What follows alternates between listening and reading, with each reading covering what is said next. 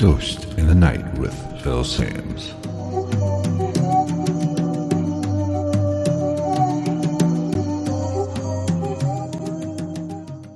What is going on, everybody? Welcome to another episode of Ghost in the Night, a hauntings and paranormal podcast. I am Phil Sams. Thank you for joining me today for this podcast. Today I want to get into an investigation I recently just went on. It was at the Dollhouse in Greensburg, Indiana.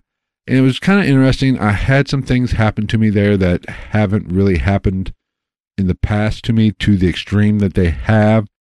In my opinion, the jury is still out on the place. There definitely is some kind of activity there, but I'm not quite sure what is going on there for some reasons that I will lay out here in this podcast. Now, I want to keep this podcast fairly short, just for the mere fact for last week's podcast went very long, and it was if those of you have listened to that podcast, it was my conversation with Keith Linder. It was an excellent podcast, and I didn't want to break it up, so it ran about an hour and 40 some odd minutes in total. If you listened to it, thank you so very much. I appreciate it. I hope you enjoyed it as much as I enjoyed talking to him. He gave us a lot of information and sharing his side of the story. I thought it was fascinating. Let me know what you think about that podcast, about this podcast episode. I'm always looking to hear from the listeners. If you follow this podcast, just be sure to reach out, say hi. I want this to be interactive. I want to get to know my listeners. I hope you enjoy it. If you don't enjoy it, reach out. Tell me. Be sure to follow me on Twitter at @night_ghost. That is the best place to reach me. Or you can also reach me at the contact us page of philsams.com. That is where all the show notes for every podcast episode happens to be located. Also, you can email me directly at ghostinthenightpodcast@gmail.com. Those are the best ways to get a hold of me, really. But follow me on Twitter because we do some updates on the podcast. I will give you an idea of what some of the upcoming episodes are going to be. If we have an interview or whatever, or a story to share, I will update Twitter, and that is how we'll keep you informed of what is going on in the world of this podcast. The Dollhouse in Greensburg. Like I said, I had some really interesting things happen to me there. You know, it's kind of complex, and I'll try to explain it to the best of my ability. I hope it comes out. I get my point across, really. I'm not going to get into a lot of the evidence per se, just for the mere fact, because I'm still going through all the audio. And I wanted to keep this episode a little shorter because of the length of last week's episode. Wanted to, get you guys out the door a little bit earlier than normal, but still give you an idea of what happened at this location. So, get there. I walk in the door. There's I guess one of the owners of the house, or the person who gave the kind of walk through, I should say, and the stories of it. And this is important, and because I want to, it'll kind of tie in here in a little bit. Now, walked in, it's a very, very small home. 4 rooms, probably 4 equal size rooms, maybe 2, I didn't measure, but 2 seemed to be maybe a touch bigger, the kitchen and main living room, and then 2 rooms off to the right as you walk in, which probably were bedrooms of some sort. But it was small. There was probably 6 of us there. I was there with the Cincinnati Ghost Chasers. We were there from about 8 o'clock at night till roughly 7 o'clock the next morning. We had a lot of investigation time in a small area, so we could hit every room and do everything we can. But I walk in, and I get this heavy feeling when I walk in. Now, I'm not a sensitive or an empath. I do pick up on some things every now and then. It might just be indigestion. I don't know. But I walk in, there's this heavy feeling. And this is the main living room area. There's, 4 heaters because it's cold outside. It's probably around 12, 13 degrees at this particular evening. I walk in, I don't feel well. I don't feel comfortable in this particular room. I'm looking around, I'm scanning through the room. There's all these dolls, hence the name of the Dollhouse. All these artifacts of some sort. And we get there, and the young lady that was kind of showing us around, she wanted to tell us some stories. I said, fine, whatever.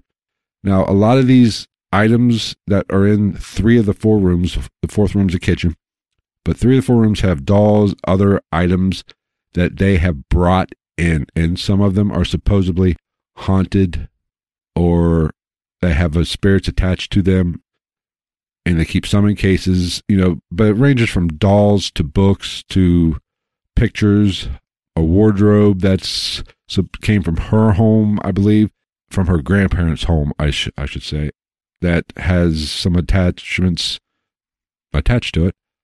I'm not completely sure how haunted items work, honestly. I guess I should say, in my mind, the jury's still out. I would love to have an expert on to enlighten me and others about how that exactly works, because I don't quite understand, if a spirit is attached to a particular item, great, but do they move around? I would think they would move around. I don't believe spirits are generally confined to one particular area. Personally, I could be wrong, but once again, it's the paranormal, who knows? So she proceeds to tell us the stories of all these dolls in 3 of the rooms. In the main room, they have one called Hell in the Basket, which is a doll sitting in like a car seat type thing. I posted a picture on YouTube and Instagram, I believe, the night of, while I was at the investigation. Story behind this one, it's enclosed in a case with other dolls. They came from one particular owner. She got rid of them because they gave her all kinds of trouble, apparently. Her car wouldn't start, her transmission went out, other scenarios, negative scenarios, I should say, happened to her. So she got rid of them, and they came into the possession of the people who operate this particular location. They have looks like a photo album or photo journal from Waverly, which has been known to, pages have been known to turn or end up on a different page. They always keep it on one particular page. But that's the kind of stuff they had.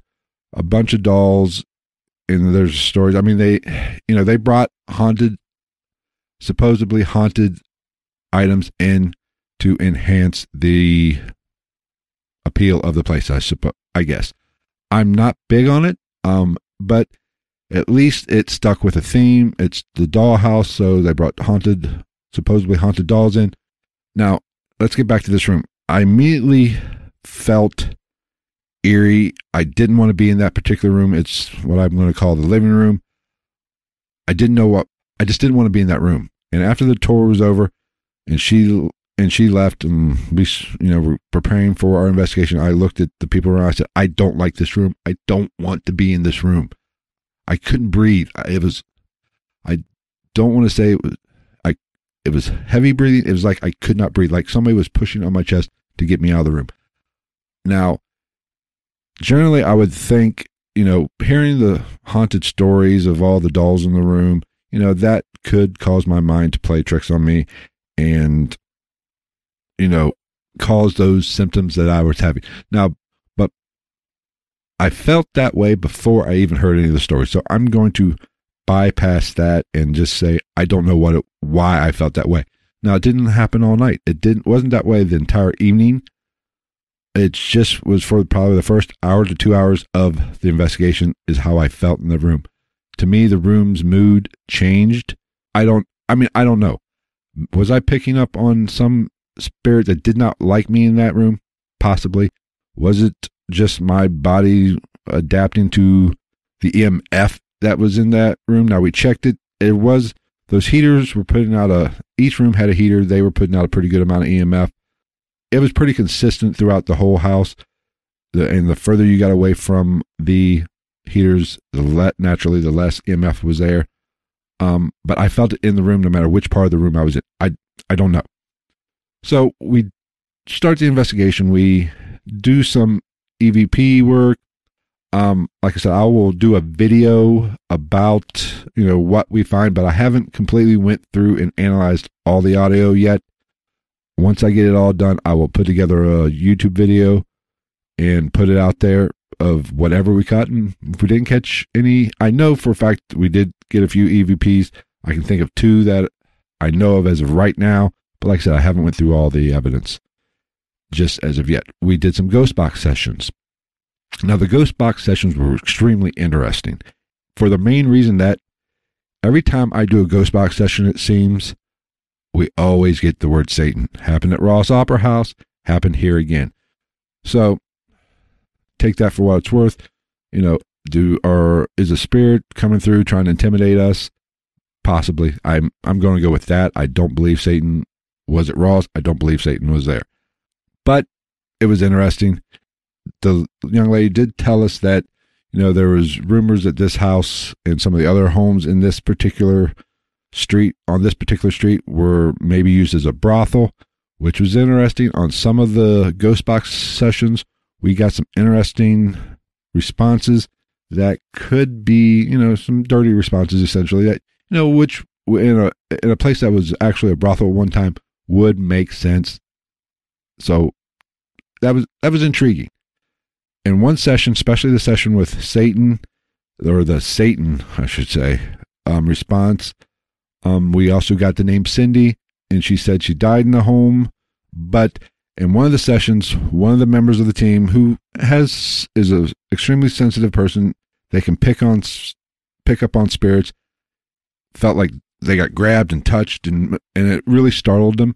It was interesting. Then they felt something sinister or something dark in the kitchen, which was right next to us.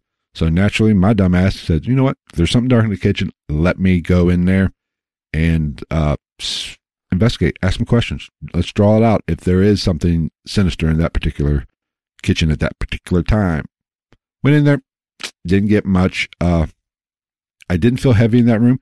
And that, you know, the kitchen looks into the room that I didn't like at all in the beginning. And I kind of went in there, didn't get any responses. We heard a knock before I went in, and that was one of the reasons why I went in. You know, he was picking up on something in the kitchen. We heard a bang. I went in.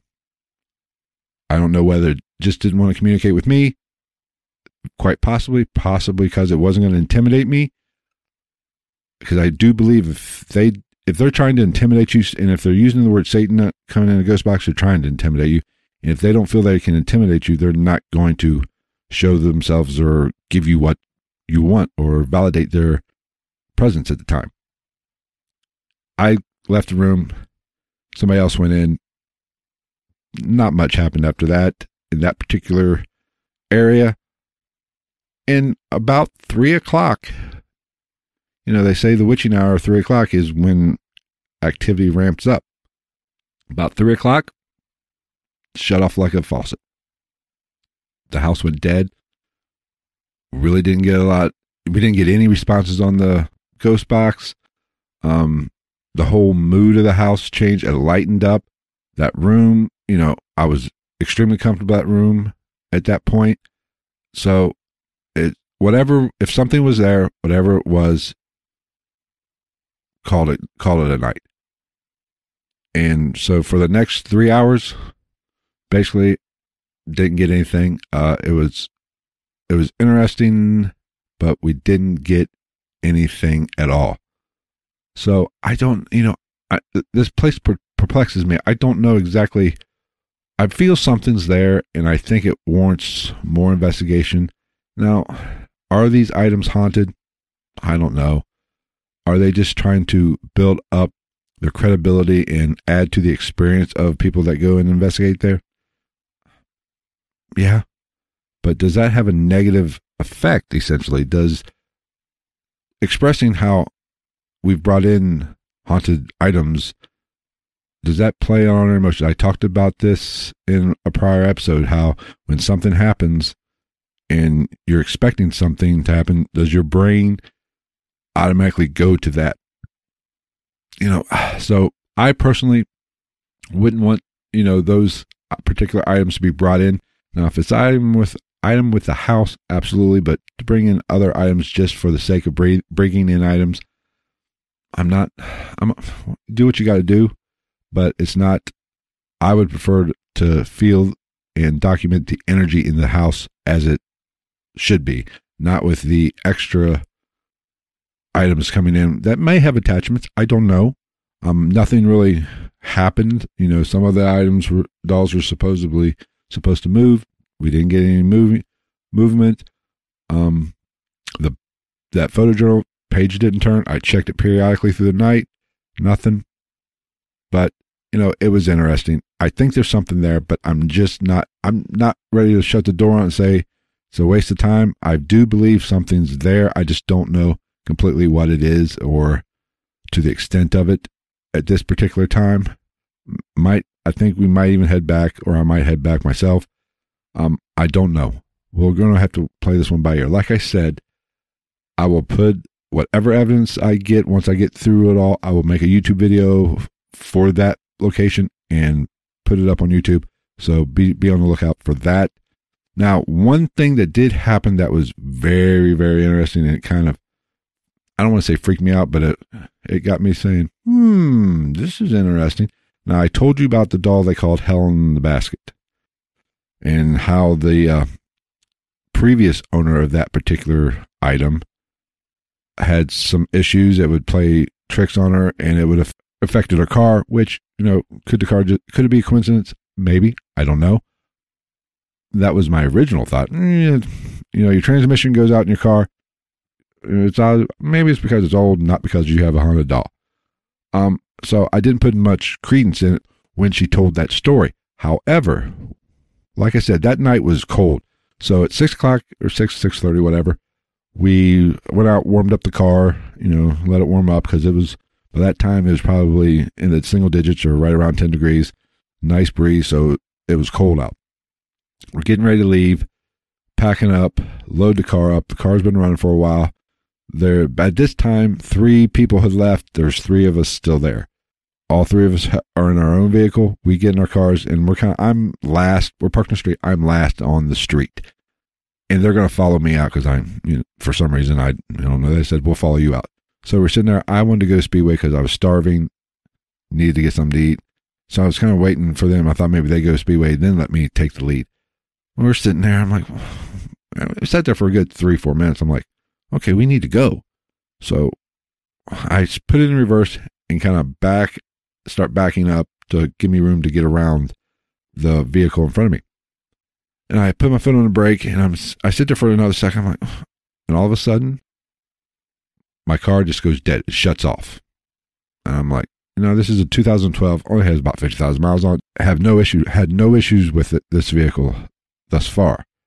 So I'm like, whoa, okay. And then I'm sitting there thinking, okay, the lady who had the dolls before had some car issues. I'm like, okay, I'm going to be pissed if my transmission goes out on the way home. I got about an hour and 10, hour and 15 minute drive home. I'm going to be extremely pissed if it's 6 o'clock in the morning on a Saturday, my transmission goes out and I'm an hour and a half away from home.